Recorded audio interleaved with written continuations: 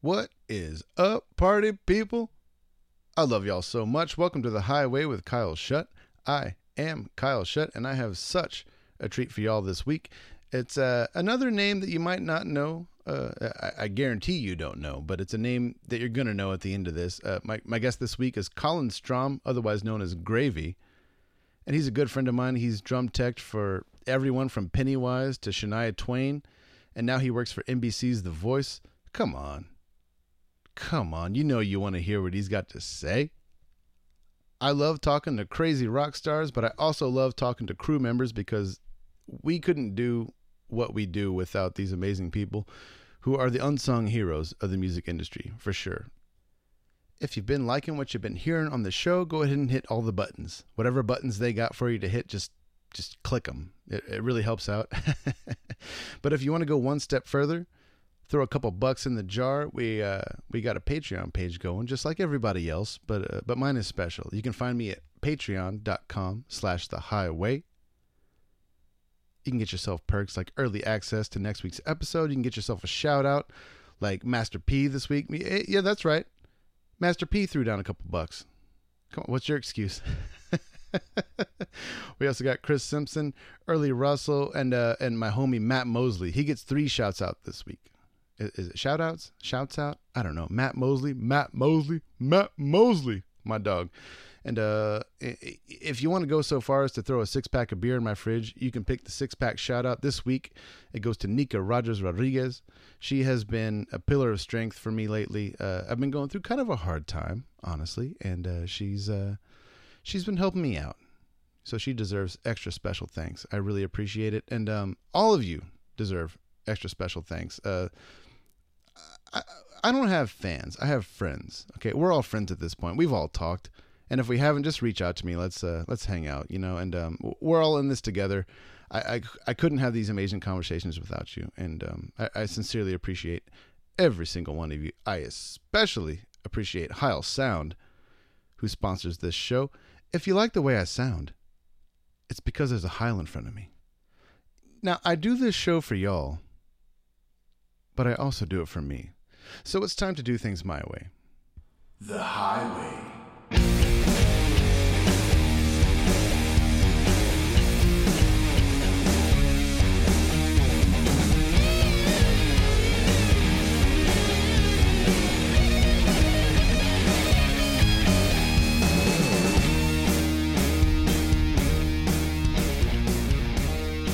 Hey, Gravy, what's up? What's up, Kyle? My dude Colin Strom, everybody, but we calls him Gravy. But then he lost a bunch of weight, so then we started calling him Glaze. But yeah, he's one of my favorite old tour mates. He's worked for Young the Giant. You worked for All American Rejects. We met when you were working with Caius Lives, and that was a fun ass tour. But yeah, man, how you holding up? Honestly, dude, I kind of have like survivor's guilt type situation. Yeah. Like I'm working. Are you with Q still, or do you have a real job? I help at the drum shop, but it's not like I work there like full time or anything, but I help every once in a while. But I work on The Voice now. I know. I was going to bring that up later, but yeah, NBC's The Voice. You are now the drum tech of a highfalutin TV show. It sounds highfalutin. It doesn't feel highfalutin when I'm there, like working. You know, it's crazy, man. It's like on the one hand, it's like, whoa, this is crazy. Like I'm working in a pandemic. Like that's weird. Yeah. But on the other hand, I'm so grateful to have a fucking job, you know? Everybody like I know is like job too, yeah. I know, it's like everybody I know is not doing well, you know, like not like struggling to find any gig, possibly like pivoting and doing some other career, and I'm like, oh, I got this TV gig. I'm you know, like I like my schedule, I don't work as many hours, but I feel like guilty about working, you know? Just drinking vodka out the bottle, floating in your pool. Dude, just when like, I don't know, pandemic, I heard about it, I don't know, man. Like, I wish it was that baller, but it's not that baller. But definitely when pandemic started, I was drinking, son. drinking. Yeah, me too. I actually had a rule for a long time, no liquor in the house. I could keep beer in the house just fine, but I had a no liquor in the house rule left over from the Metallica tour days because shit got a little crazy. And for 11 years, I had no liquor in the house. But the second I lost my job and the tours got canceled and everything fucking fell through, I went and bought a bottle of Kinnahan's and some Chinese takeout, and I started taking out my shame. Mine was like a 3-day cycle where it'd be like, let's just say it's Monday. I'd be like, Monday, oh man, what a day, like pandemic. What am I supposed to do with my life? And then I would be like, all right, well, it's drinking time. And I'd get all wasted. And then the next day I'd be like, well, that wasn't even nearly wasted enough. And I would get wasted. And then the next day I'd be too hungover to even think about drinking. And then the fourth day I would just start it over again. Yeah. It was terrible. You got to get drunk on life. It happens, man. But let's take it back. Let's rewind it all the way back to how you got into being a drum tech, because you have such a wild story, man, like from the beginning all the way up until working at the top tier. I would say that working for a network television music show is the top of the mountain. But I love getting stories like this because people sometimes don't really realize, or they might not really think about it a lot, about the music industry just being like organized crime. Like there's no regulation, there's no place to apply. It's basically like, if you're cool, get in the fucking van. If you can hang, then maybe there's some more gigs for you, and that's kind of it. But like, how did you get in the van for the first time? I mean, I played drums since junior high. Like my parents got me a drum kit. They probably seriously regretted that in hindsight because I was loud. And so I played drums like from 7th grade, and then in high school I played in bands and stuff. But honestly, I never was the guy that's like, I'm going to be a musician, I'm going to be in a band, like I'm going to like do that life. Like that would never felt like what I wanted for my, I loved playing music and everything, but it never felt like a viable option. You know what I mean? Yeah. So I was like in school and shit, going to college, and then playing in like different bands and stuff. And then I had back surgery when I was 22, and I couldn't play for like a long time. And my friends' bands were like, oh, just come out with us and sell merch and like hang out. And I'm like, well, I'm not doing anything else. I'm just like sitting around recovering. Like I might as well. And so I'd like sell merch and shit. And it was like, I had auditioned for this band called The Start, and they were like one of the coolest bands I'd ever seen. And I didn't get the gig. And actually, the drummer that plays for Sum 41 now is the drummer that beat me for that gig. I'll make sure to play this episode after the Mike Wiebe episode that we went over. Whatever. So I went out with them, and like it was fucking fun, man. Like I had a great time, and obviously, like I set up the drums. That's what I like to do, and I just wanted to help out and be a part of the team. And then my homie Ed started playing drums with The Start, Ed Davis, and he's like one of my favorite people in the world, and Amy and Jamie are some of my favorite people in the world, and it was just crazy, dude. Like I'm in this van, like RV, like traveling around, messing around, like squirting people with water guns, and like I don't know, dude, it was just crazy. It felt like a new life. Dude, it is. It's a whole fucking new world once you just leave your old life behind and just start heading down the road. Every day is a new adventure. Yeah, oh my and God, like dude, it's so fun. And there's no like, oh well, you can't do that. If somebody does say that, it's almost like a dare. You'd be like, yeah, fucking watch me. Yeah, it's like, okay, well, I'll do it harder then. Like, I'll do it way harder. Like, you that, or shouldn't have said anything. Any stupid rule where people are like, you can't smoke weed in here. It's like, well, it seems like I'm not having any trouble right now. Like, yeah. Really? Because I'm doing it. Yeah. And so that was like so appealing to me. And so I had back surgery November 5th, 2005. So this would have been 2006. And then like Ed ended up leaving The Start, and I ended up playing drums for them for a little bit. But Ed left The Start because he was playing for Juliette Lewis's band. Mm-hmm. And like he's like, hey, do you want to come to Europe for like a long time? Like it was either 6 weeks or 10 weeks. I don't remember. 10 weeks seems so long in hindsight, but it was at least 6 weeks. It was a long tour. And I'm like, Europe in the summer? And he was like, I'll give you, you know, like they said they'll pay X, I think it was $700 a week or something, like That ain't not bad. a lot. But Though, for, at like, the just time, hanging out, I mean, yeah. dude, I'm 23 years old. I was Yeah. like, $700 a week? Like, are you out of your fucking minds? And I'm That's like dude, to go to $100 Europe- a day. yeah, totally. And so that was that, dude. That was that. And then I started, that guy that plays for Sum 41, he had like this thing called Street Drum Corps. His name's Frank Zumo. And I would help out with him, and like a bunch of other drummers would be on, like Byron from Pennywise was on one show. Yeah. And then it was like, oh, do you want to go drum tech for Pennywise? I was like, what? Like this band that I like skateboard to, like I'm gonna go work for them. And working for them was like, I mean, it's fucking crazy, dude. Those guys are nuts. It's so fun. Like Fletcher is like a fucking psychopath, man. Like, yeah, that band's nuts, dude. Like, for a punk band, you know, you'd think like, oh, they're pretty rough. No, Pennywise, holy shit, man. Well, it's like they have this reputation, it feels like. And Fletcher really enjoys living up to that reputation. Well, I mean, you have video evidence of him fighting a fucking elephant. It's probably the most amazing thing I've ever seen in my life. I don't know if you're allowed to talk about it, but like, what? I mean, please, if you can tell the story, that is. I mean, because for those of you that don't know, Fletcher's maybe like what, 7 feet tall.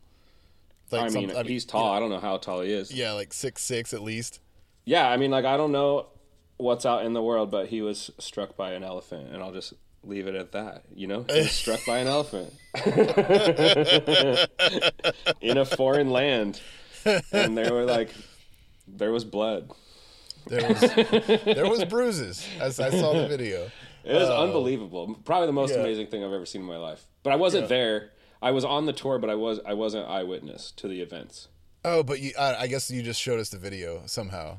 Yes, I definitely did. Yeah, that was how I saw that. But man, but yeah, like working, like there were times, like some of the craziest shit with Pennywise was like Fletcher would bet me like if I could eat a plate of food or something, you know, and I'd be like, yeah, I can eat that food. You know, I was like poor and broke and back surgery'd out, and he'd be like, I'll bet you can't eat that like plate of chicken, and I was like, oh, dude, I can for sure eat that plate of chicken, and I'd get started and like I'd be like 2 bites in, like there's no fucking way this is gonna happen, and he would up it. And I remember one time we were in Texas, and he like, I think he bet me like $50 that I couldn't eat this plate of chicken. And I was like, $50, and it got to like, dude, $900, and I went and like I threw up all over the bathroom. It was like fucking terrible, but that's like standard shit with those guys. It was just they were super fun, and that was like my introduction to like touring, you know. And so like it was just fun and it was cool. And then right after that, I had toured with Pennywise with Rhino. And Rhino did Bad Religion. And, you know, Bad Religion's like one of my favorite bands. And I was like, wow, that's so cool, you know. And he left Bad Religion to go do All American Rejects. And he's like, do you want to do Bad Religion? And that was like when Brooks was playing drums. And I really like how Brooks plays. And I was like, of course I want to go do Bad Religion. Dude, like, that'd be so cool. And then I waited for like, I don't know, 5 months or something. I never got a call. And I was like, damn it, dude. And he called me and he's like, hey, dude, like, I'm getting married and my schedule is too gnarly. Do you want to just do All American Rejects instead? And I'll go back to Bad Religion. And I was like, I mean, I want to do Bad Religion. You know? But like, for sure, like All American Rejects, I've heard of that band. Like, that'll be fun. And that was like for sure life-changing, because that was like proper like cycle of like a pretty big band at the time. Totally. I mean, like they weren't. I mean, they had a handful of hits, but I mean, they toured all the time. Like they were, constantly on the road. It seemed. I mean, dude, they were big, dude. Like their first record like broke, you know. Yeah. Oh yeah. And then the second record was like the Move Along stuff, you know, like that was like huge. That video was like all over like whatever, all the TRLs and all the MTVs and shit. Like, I remember being like, damn, this band's going to be huge, you know? And then I'm doing the next record. I think it's record 3 that I did, When the World Comes Down. And that was like, it was probably the most fun I've ever had in my entire life for like the longest amount of time. Those guys are like still some of my best friends to this day, for sure. That and also like they're from Oklahoma City, aren't they, or something like that? Like, yeah, I mean different places in Oklahoma. Yeah. Like Mikey's from Edmond, you know, but like they're all from around there. They weren't like some like put together band from LA or something like that. They were literally just like a pop band from Oklahoma City. Yeah, dude, It just got fucking huge. Fucking huge, you know, and like it was the most amazing thing I'd ever seen, you know, like watching those guys like command the crowd, and like it's not a punk show, you know what I mean? Like, yeah. And that's like even Juliet was like, you know, she's fucking famous, dude. Like traveling with her kind of sucked because it's like you can't go through any airports, can't do any of that shit. But like she didn't have the same command that the Rejects guys had. Yeah. And watching that was like, oh shit, like this is amazing. And that was kind of like my introduction into like, I don't know, the next level of touring, whatever that means. Yeah. You know, like at that point. No, for real. Yeah, yeah. I mean, like, you know, where you have production assistants and shit like that, not just like one tour manager doing 3 jobs and shit, you know? Yeah, like more than one bus, if you know what I mean. You know, it's like one bus, it's usually like the band guys and the crew guys, and everyone like commingles and knows their job and does their job. Like, but now it's like I've been on tours where like I don't even know that person's name. You know, and I don't know what they do, and there's like 180 of us. I'm like, I don't know what they do. That's fucking crazy. Yeah, like on Shania Twain, I mean, there were people that like I don't know if I met, you know. It was just weird. Like that's a lot of people. Like that's a big crew, you know. That's crazy. And also when you're playing shows that big, like not only do you have a crew that size, but also like every single day, every arena or whatever you're playing, like that you have to have a whole security meeting with the security staff of an extra 50 people and like all the merchandise vendors and shit like that. It's just, it balloons up to like, like so many fucking people that are around. Like you don't even... Yeah, like there's the departments catering company, that I didn't know existed. Yeah, it's nuts. Yeah, totally. You know, like sponsorship fulfillment. I'm like, what is that? Oh yeah. The only time we ever had a sponsor, actually like a real deal sponsor, was Zigzag, sponsored 4 sword shows, and they sent like 2 Zigzag girls to each show and like set up a little table giving away free papers, and they gave us like $1,500 a show. And it was badass. And we were like, this is incredible. This is the easiest $6,000 we ever made. And then like the next tour, we were like, hey, can we do that again? And they're like, oh, no, we're not doing that anymore. We're like, oh, come on. But don't you have $6,000, Mr. Zigzag? I know, right? Yeah, come on. I honestly, I just missed the free papers. But yeah, God, dude, touring, I miss it. But yeah, you and I met, though, whenever, Caius Lives, it was Caius minus Josh. Got together. Caius minus. And do you I remember, but I want to see if you remember. Do you remember the first time we met? What happened? No. I mean, like I remembered like I wasn't like I wasn't a Caius fan. Like I probably had never heard a Caius song before. And I was like, who the fuck's Caius? And people were like, Caius, like you got to do Caius. And Tinsley was doing it. Yeah. And like I love Tinsley, so I'm like, oh, Tinsley's going. He was the tour manager and front of house. Yeah. And so if Tinsley's going, I'm like, if Tinsley's going, I'll do it.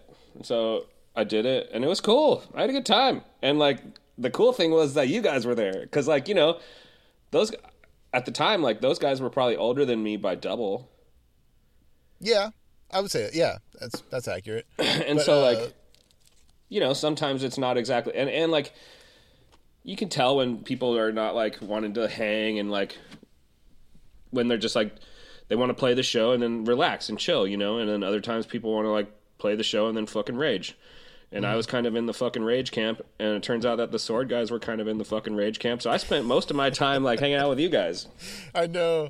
That's some of my most fond memories of that tour is hanging out with you in Florida. Got to give Florida a shout out, the guitar tech. I might go snowboarding with Florida on Thursday. Yes. Tell him I said hi, please. I will. Yeah. Anyways, how did we meet? What's the first time? We met because Brian and I mean, the Sword were just hopeless marijuana addicts.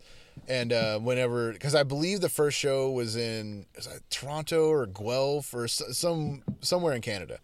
And so we flew in to the first day of the tour, and you know we were able to score some weed, but we didn't have a piece to smoke out of. And we saw you in Florida smoking out of a pipe, and so we walked up to you all and said, "Hey, do you guys mind if we use your pipe to smoke?" And so you handed us your glass pipe, and we immediately dropped it and broke it. Oh my God, I totally remember that. Like without smoking it. No, it was like you gave it to me and I just dropped it. Like, and I was like, cool.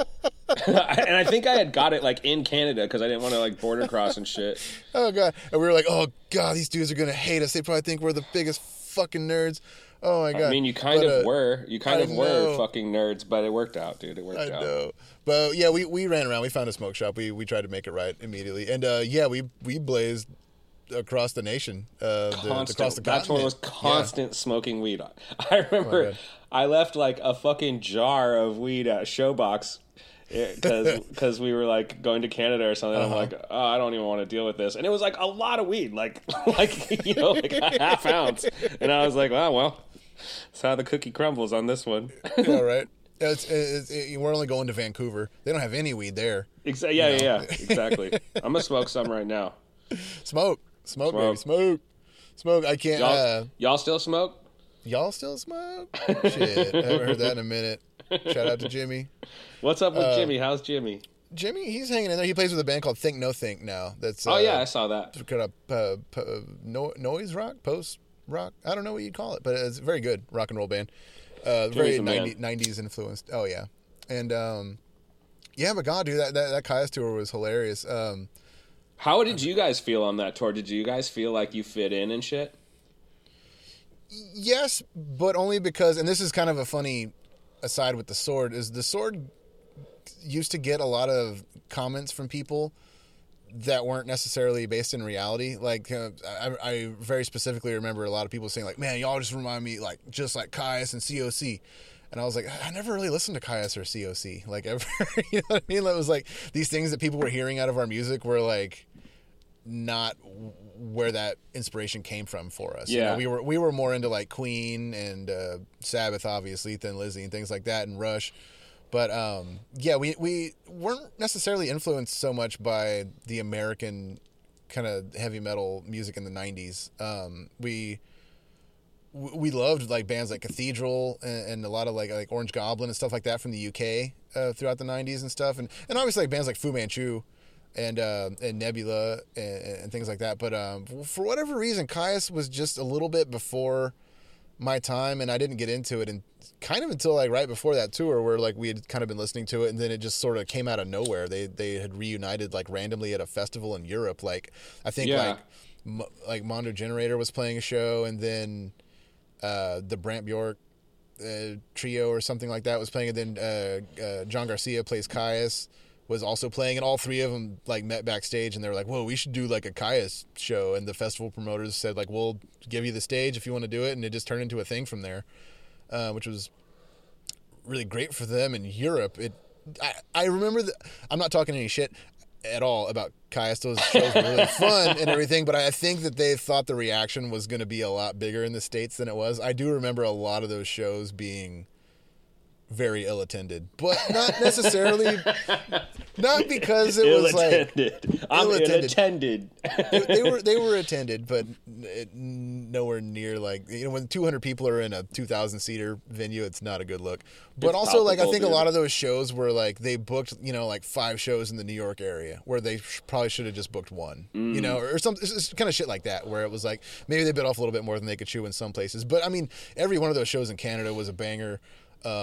California was nuts. I mean, like, it sounds like I'm being negative, but I'm really not. It was just kind of like, it was a different experience than we thought it was going to be. But it was just, I don't know. I had a lot of fun. That was also, I think it was Jimmy's first tour with us, because that was the last tour on Warp Riders for us, because, like, Warp Riders was a really weird cycle for us, because our original drummer, Trivett, quit like 10 days into it, and then we had an interim guy for about a year, and then I don't know, things felt weird, and then we knew we were going to start writing a new album soon, and then we got the Caius offer, and then we just decided to switch drummers, and so it was definitely like a lot of, like, transition going on during that time. So having guys like you in Florida around to just, like, party and be idiots with was it was a lot of fun, and it made a weird time a lot brighter for us. Well, at least you got to Jimmy, and at least you got to us, dude. We'll hold you in our hearts forever. Oh, same. God, dude. Plus, I got to get Chronomancer 2 whenever I wanted, dude. We went. I remember I went to one of your shows, like, I don't know, this is probably like 5 years ago, But I was like, what the fuck, dude? No Chronomancer 2. And Yeah, I know. Sorry. Well, you got to see it. People say that all the time. Like, you didn't play Iron Swan. It's like, yeah, dude, well, that's my one. we did play it 10,000 times before that, but where were you? But that's my one, dude. Yeah. I remember, I think you came to see us at, was it the Glass House? Yeah. Maybe? Yeah. And you brought so much weed that like I had to like it's okay. you couldn't sneak it into the venue or something like that, and I had to put it all in my pants, and like I had really tight pants on, and it was like so much fucking drugs. I was like trying there to was a stuff bunch in of all my edibles pockets. and shit too. Yeah, That's what and happened. it was and it was just like walking into the club like it's like Dude. obviously like so much drugs in my pants like I think it was cool. the Caius It's cool, tour. man.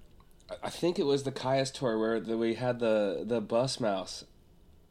Fuck. Yeah, you had a rat on your bus.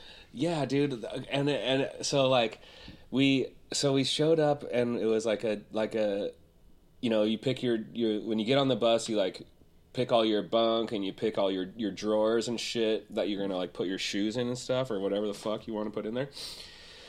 In my case, it might be like a bag of weed with some edibles and shit in it. And like true to your story, the bag that I had was too big to fit in the drawer, and I was like, fuck it, it'll fit. And I was just like, bam, you know, like I shoved it in there. And then like the next day I was like, all right, weed o'clock, you know, and I pulled the bag out, and it was like, dude, fucking shredded. And there was a ramekin, like a little plastic ramekin thing that had the edible in it, and it was like shredded, like not like it had been crunched in a drawer, but like shredded with like Wolverine's claws, you know, like almost like in strips. And I'm like, damn, dude, I really fucking shut that thing in there. I'm so stupid. Like I didn't even think about it. And then I put it back in, and I'm like, whatever, it'll be fine. And the next day I pulled it out, and it ripped to shreds even more. And I was like, what is going on? I'm like, it looks like a mouse got it or something. And Florida was like, dude, there's not a mouse on the bus. And was it Florida? See, I don't remember. My details are foggy on who was there and even what tour it was. But then I was like, I'm gonna leave a proof of life, and I got a granola bar and put peanut butter on it and put it in my drawer. And the next day, I'm like, look, it's fucking eaten. I'm like, I'm telling you, there's a fucking mouse on the bus. My God. And I had to send the runner for a mouse trap. And the next day, dude, I opened the door, and that poor mouse was caught, dude. We got him. But we let him go. He was alive. Oh, that kind of trap. Okay, that was really sweet of you. I don't know. I wonder I'd where kill a you mouse. got him, don't and I give a wonder fuck. where you let him go. I think about that a lot. That's some Feifel shit. Where like maybe you picked him up in New York and like you let him go in Vancouver. Or some shit. Somewhere out there. I'm telling you. So I talked to the driver because this particular bus, we had this bus like since my 2009 Rejects tour, the Manhattan. And I'm like, hey man, like I found a fucking mouse, you know, like what the fuck? And they're like, oh, well, like when the bus isn't being used, they're stored in like this field in Tupelo, Mississippi. I'm like, holy hold shit. up, like this mouse just hitched a ride from Tupelo, like full Fievel style, and he got to California and got high as fuck, and then bailed into a sunny life out here. Dude, he's probably so jazzed. That's like a Ralph Bakshi like movie in the making or something. Yeah, you're like he is Mickey Mouse. That is for real Mickey Mouse. He's living the American dream. God, dude. But God, man, I miss those days. So, how do you go from being this rock and roll road dog to working for a major network television show? I mean, that's wild, man.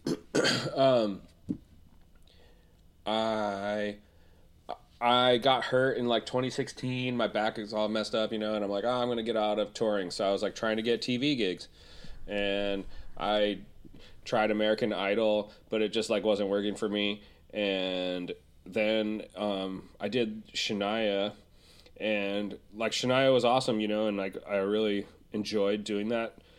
It was like super challenging. The front of house guy's name's Sully, and he's like amazingly good at his job, and he's like particular, you know, and that is like challenging, but it's also like what I want, you know, like I want someone to tell me like, well, that snare sounds like shit, And I'm like, damn it, I know, I'm sorry.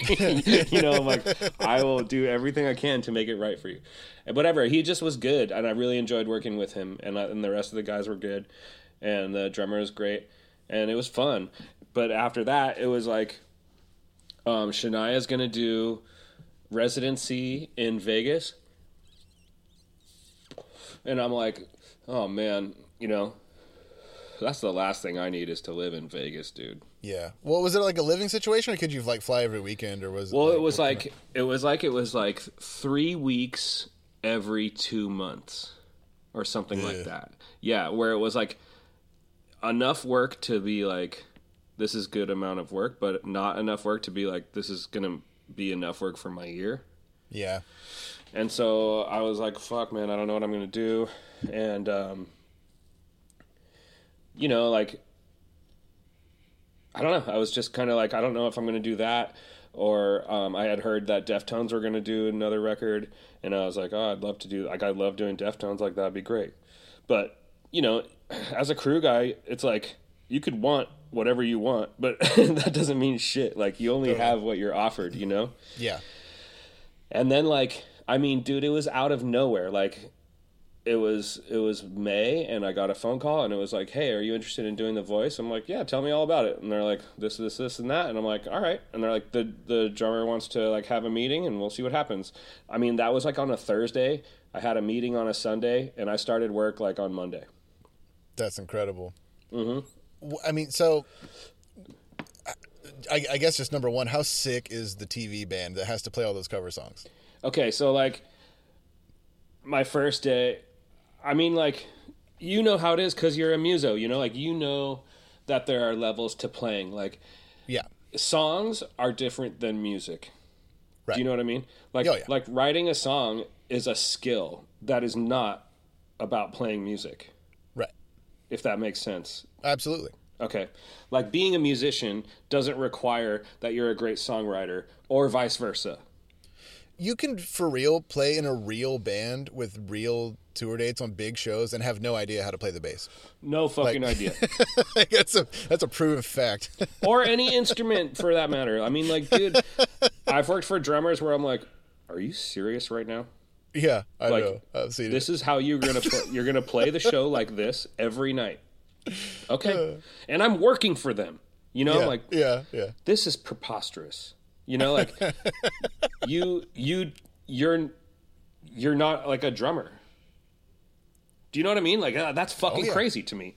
Uh-huh. And then you go to The Voice, and it's like, you know, what songs do they mostly sing on The Voice? It's mostly like silly pop, you know, like like top 40 country, whatever, you know. My first day, I'm like, you know, being just swooned by like some Taylor Swift and like fucking Ed Sheeran, you know, and I'm like, well, okay, like, this guy can play, you know. Mm-hmm. Whatever, like, he's a good drummer.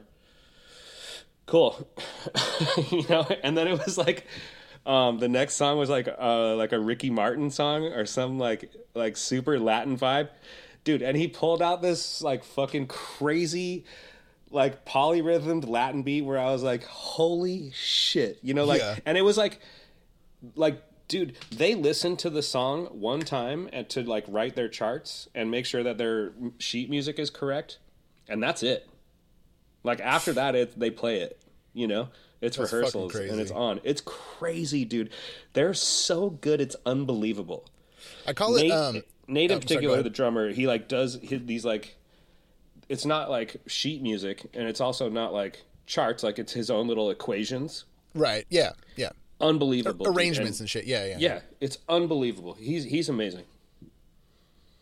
I call it like, and I don't know. I have no like real religious affiliation to this term necessarily. It's just, I call that church. Like, whenever you see a drummer that good, it's like, oh, he probably used to play in a church band, because those church bands, you know, play for like, you know, 3 hours minimum sometimes if they're like playing in a church or whatever. Like, and you're just like, whenever I see a drummer like that fucking good and that perfect and on, I'm just like, oh yeah, he probably came from church. Yeah, like, in the drum world, they're like, oh, you got gospel chops. Exactly. You know, but like, when I watched him play that Ricky Martin song, I'm like, oh, this guy went to school for drums, you know. And I'm like, did you go to music school? And he's like, yeah, you know, I went to Berkeley, and then I studied with this guy, and then I studied with this guy. But and I'm like, oh shit, dude, like you know, like he's like a true student. He's a drummer and now master of his craft. Honestly. That's. I love watching people play like that too, because they just make it look so easy. Oh man. There are times that he's playing and I know that he's about to send it, and like, you know, drums, it's like pretty much like, you know, when you're about to send it and you know where you have to land, you know? Yeah. But anything in the middle of there is kind of fair game. And there's times that I know that he sends it not knowing what he's sending, and he still lands it every time, dude. It's mental.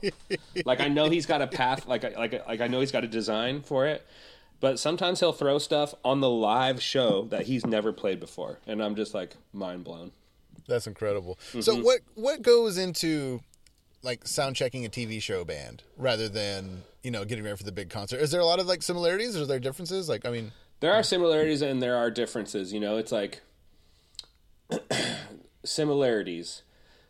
It's all the same gear, you know, like it's all the same for the most part stuff, you know. Mm-hmm. It's kind of like more of like, it's like a cross between a studio environment and a live environment, because, you know, we're all playing live together. But at the same time, you know, most of the guys have like their own mixer, like, well, that's not true, but now it's true with COVID and stuff. Like, the guys have their own mixers where they can control some stuff, like in a studio, station. like a mix box or whatever. Yeah. Like they can actually control. Okay, that's cool. Yeah, but like the big difference is that, like, you know, it's like you kind of only load in once, and then you're in for that section of the show, you know. And so like there's like one install, and then you're kind of there for like weeks at a time. Mm-hmm. But like, it's weird because there are multiple different locations that shoot at the same time. So like for my guy, like, he's got multiple different drum sets that are set up at different locations for different sections of the show. You know, but like for the guitar guys, they have to, like, you know, pack up the vaults and like ship the vaults from location to location during filming, and it's like, damn, it's a lot of moving parts. Yeah, is it like the rehearsal film part versus the performance, like live performance kind of like stuff, like that you mean, or is it like? Yeah, but also it's like there's like different sections of the show, and they shoot at different locations. You know, like they'll have like a reality section where the coach is like talking with them, and that will be shot at a different location than where we shoot like the actual show at Universal Studios. You know, it's like, and then there's like a rehearsal location, you know, so it's like you can have like 3 different locations up at the same point in time. Crazy. How loud is it, like at the final performance versus like a normal rock show? I think a normal rock show is louder, you know, like this is indoors. And it's, I mean, dude, it's loud. Like, all the people are there, and like, you know, it's weird now because there's no audience. So so it's like, I think that I would guess that like it's quieter because of that, just like inherently. Mm-hmm. But no blood bags. Soak up all that. No blood bags soaking up waves, dude. But yeah, I guess I just meant like, does the audience when they were there like get rocked, or is it kind of a thing where like it has to be a certain volume for the filming, and like it's not like? Well, it is a thing that like TV sound is way different than like live sound, you know, and so like you do want your microphones as clean as far as like input goes as possible, and like that's definitely a thing that people are concerned about, but there's also audience members and judges and all that shit, and they need their own mixes and stuff too. But I think that you're right that like it is more TV focused, and it's not the same as like a full on like live performance. Yeah. What are there? I don't know what you're allowed to talk about. Not, I'm sure you're NDA'd up. But what goes on backstage? Is it a party environment, or is it like super strict? Like everyone's like super nervous and just like, is it roll? Like you could hear a pin drop backstage and shit. Like. I mean, I wouldn't say that it's a party environment by any, like, you know what I mean? Like, I'm sure, Kyle. I don't know. Kyle, I'm sure that you have been to parties in your touring career that you've been like, now this is a fucking party. This looks like a Beastie Boys video. Yeah, you know those aren't happening. Are people having a good time and like messing around? For sure, dude. And like, I'd say like my drummer, like, above all, he loves to have a good time, and he's always joking and messing around. And you know, these guys are pros, dude. We're in season 20 of The Voice, and they've been the band the whole time. Like, they're not nervous anymore. Like, maybe I'm gonna clam, but it's nerve wracking. Like, oh, I hope nothing goes wrong. You know, like, right? Like, they're confident players, and I'm sure that they get a little bit of like, oh shit, here we go. You know, but it's it's. And it is gnarly, dude. It's live. Like, it's live to like millions of people, like, all the time. It's like, it's kind of scary as a crew guy, because you're like, okay, you know, like, here you go, you know. And it's like, if anything fails, like, they're not going to stop. Right. Yeah. You know, at a show, like a concert, like, you can stop. You can't. There's a rule against that, though. You never stop the song. That's one of the. Like, it's not rule number 1, but it's like rule number 6. Like, never. Surely, never stop the song. If you have to, you have to. But you have to. Yeah.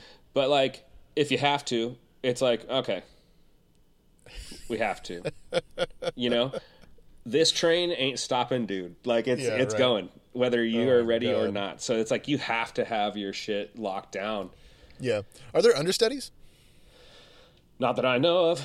You know, there are multiple people that play, like, you know, there are multiple guitarists. Like, in the live section of the show, they bring another guitar player on and stuff. And, dude, the guitar players are shredders. Oh, God, I know. It's probably like Nashville levels of, like, even like the 8th dude in line is still the best guitar player in the world. I mean, like, the one homie plays for Pink. His name's Justin Derrico, and he shreds. And then the other guy used to play for, like, Janet Jackson and shit. His name's Dave Barry, and he shreds. Woo. Yeah, like, they're like fire breathers, you know? Like, my drummer used to play for Cher, and like the MD plays for Cher. Damn, it's like, dude. Like, those are like, you know, like, they're hitters. Like, they can play, dude. It's cool.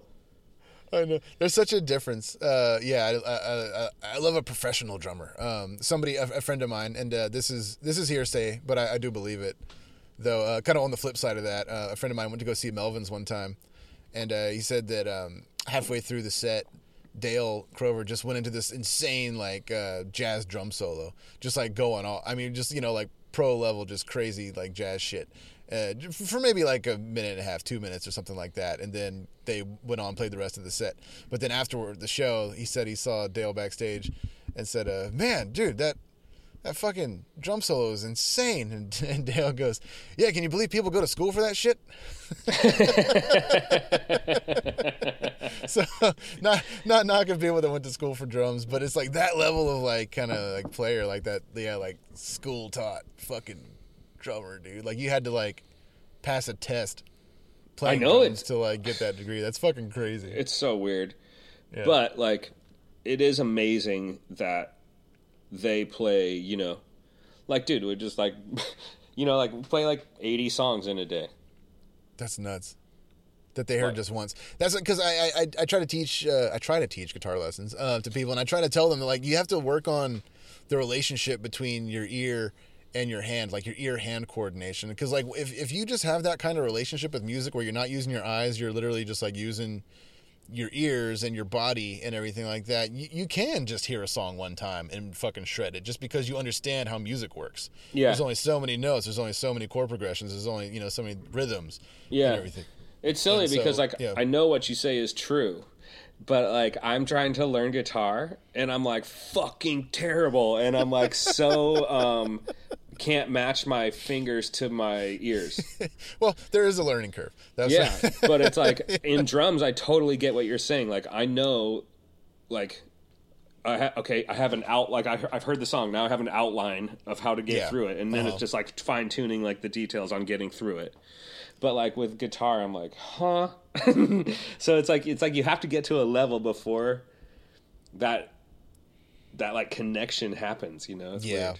What is that? They call it the tipping point or whatever? What is that? A tipping point. The 10,000 hours you have to put into something? Yeah, I'm no expert, though. I spent 10,000 hours rolling joints. You know what I mean, dude, shout out to my friend Big Sean Carragher. But, like, he literally taught me how to roll joints on tour. Like, I was stupid. I didn't start smoking weed till later in my life. Like, I was, like, 26. It's not a contest. Nah, dude. You made it to the party. It's okay. I'm having a good time. It's the highway. Yeah, God, dude. We smoked so much weed on those Yeah, tours. that was a good run. What are you doing now? Now, I am podcasting. This is fun. Hell yeah. I pivoted. I mean, the Swords tours and everything took a shit and everything. So I started painting.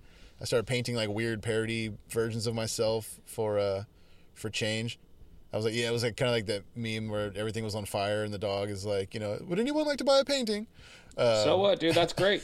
It was going okay. I kickstarted a book, so I'm actually I'm halfway through like writing a memoir about myself. But it's kind of where like the idea for the podcast started, because I wanted to call a bunch of my old tour mates and stuff and just kind of like talk about the old days and just see if I could jog my memory. And then I started thinking like, why don't we just record these conversations and kind of give the people some insight into what really goes into a rock and roll lifestyle, because there is no book, there's no manual, there's no fucking. No. Like I said, no regulation. There's no committee that you can like make a formal complaint to. There's Twitter. The best analogy I've heard is pirates. Yeah, that's exactly what it is, because there's no two bands do it the same way. No, and if you suck at being a pirate, you're gonna get fucking killed, dude. Yeah, and it's like if you suck at being on tour, you're gonna get killed. You know what I mean? Yep. But it's not for everybody, too. You know what I mean? It's not like, you might think it's your dream and then you get involved in it, and then next thing you know, like, you run screaming. Yeah, it's just hard. I've seen it happen, yeah. Or you get sent home, I've seen that happen. Terrible. Yeah, I know. I've seen it too many times. It's just hard, though. Like, people think, like, even us included, we're like, oh, fucking parties and blah, blah, blah. But it's like, that might be happening, and it might be happening, like, occasionally. But, like, the rest of the time, you're like in a fucking tube, hurling through the sky or hurling down the road, wondering where the fuck you're going to go, if there's going to be a bathroom that will handle like the mess that you're about to make. Like, you want to have a relationship? Good luck with that. Like, are you trying to be one of those guys that's on the phone for 3 hours a day with your lady or whatever, your significant other, talking about whatever the fuck you're supposed to talk about for 3 hours on the phone that you didn't talk about yesterday? Yeah. Or you fight every day on the phone for like an hour, and you're like, cool, okay. That's the best. My fight for the I'm day. so glad that we had this conversation that is eroding the foundation of our relationship. And it's like, it happens all the time, and it's like, that's hard, and it gets lonely even though you're around all your homies. Well, hopefully your homies. Yeah. It's like, I've been on tours where I'm like, I do not like you. And that's even lonelier, but it's like, gotta power through, dude, and some people can't power through, and it's hard. But the rewards for powering through are so much better, fantastic, than most other things you have to endure. I have like a pretty decent story about this. There was a kid that went on tour with us, and like, it just is kind of like, man, we're all out here like trying to have a good time, and you're coming in all like not setting up your gear and trying to help you and blah, blah, blah. And we like punish this kid. Like we like talk shit, and he'd be like not stand up for himself because it was just like not like we never did anything too bad, but we just kind of like punked him sometimes, I call it the Millhouse syndrome. Yeah, it very much like that. And at the last day of tour, like, everybody was fucking partying. And, like, I had eaten, like, a lot of mushrooms. And I know that this person had eaten some mushrooms, too. And I assumed that, like, it was probably his first time, Oh, God. Just because he had Millhouse. And I was like, well, you fucking idiot. Like, did you learn anything? Or, And he looked at me, he's like, I learned a lot. Fuck you. I'm having a great time and I'm happy, so fuck you. And I was like, goddamn right. You did learn something, dude. Yeah, I was like, you did learn something. And then it was like, I was fucking stoked for this person. And like, I don't even think that he would remember it, but I was like, you know what? Good on you, buddy. You did learn something. You know, it's like, I punked you and shit, but like, I didn't have hate for you at all. But it's like, you learned something. And that's amazing. I was like so psyched. And like, he's super successful now, and I'm very proud of him. And I asked him for a job last week. And he was like, no. No, did you learn anything? Fuck you. Did you learn anything? Fucking asshole. God damn it, I Gravy. didn't It is learn so fucking anything. good. Yeah. God. It's so good to talk to you, man. Thanks so much too. for like sitting down and yeah, I don't know. You said you don't have anything to promote, but everybody, I guess, watch NBC's The Voice Wednesdays at yeah, dude. Maybe they'll make some more money, and that will give me some more money somehow from this. It's called it's called Synergy, folks. Oh, I thought it was like, I think it's called trickle down economics. I think I've heard that before. I don't know if it works. It doesn't seem like it, but maybe it will. But yeah, thank you, Kyle. I have so much love for you, and I appreciate like you reaching out, man. Hell yeah, dude. Oh god, if I could hug you right now, I would. Long distance. Long distance. I do get tested twice a week, though, dude. You have to. I mean, my god, yeah, they don't let you in that building if you don't. I'm sure. Yeah, it's fucking protocol, dude. Lockdown, NBC, not about to COVID. Yeah. Is that what it stands for? I don't know. They're doing good. Yeah. Not trying to blast COVID. Not blasting COVID, dude. Oh man. All right. Right on. Well, you take it easy, bud. Thanks, Kyle. Yep. Bye. Thanks so much for tuning into The Highway this week. A big shout out to Reverend Guitars, Railhammer Pickups, and Earthquaker Devices. If you liked what you heard, you can follow where you can follow, subscribe where you can subscribe, and if you want to go one step further, you can support us on Patreon at The Highway with Kyle Shutt. For a few bucks a month, you can help us keep this party going, get early access to next week's episode, and even get yourself a shout out.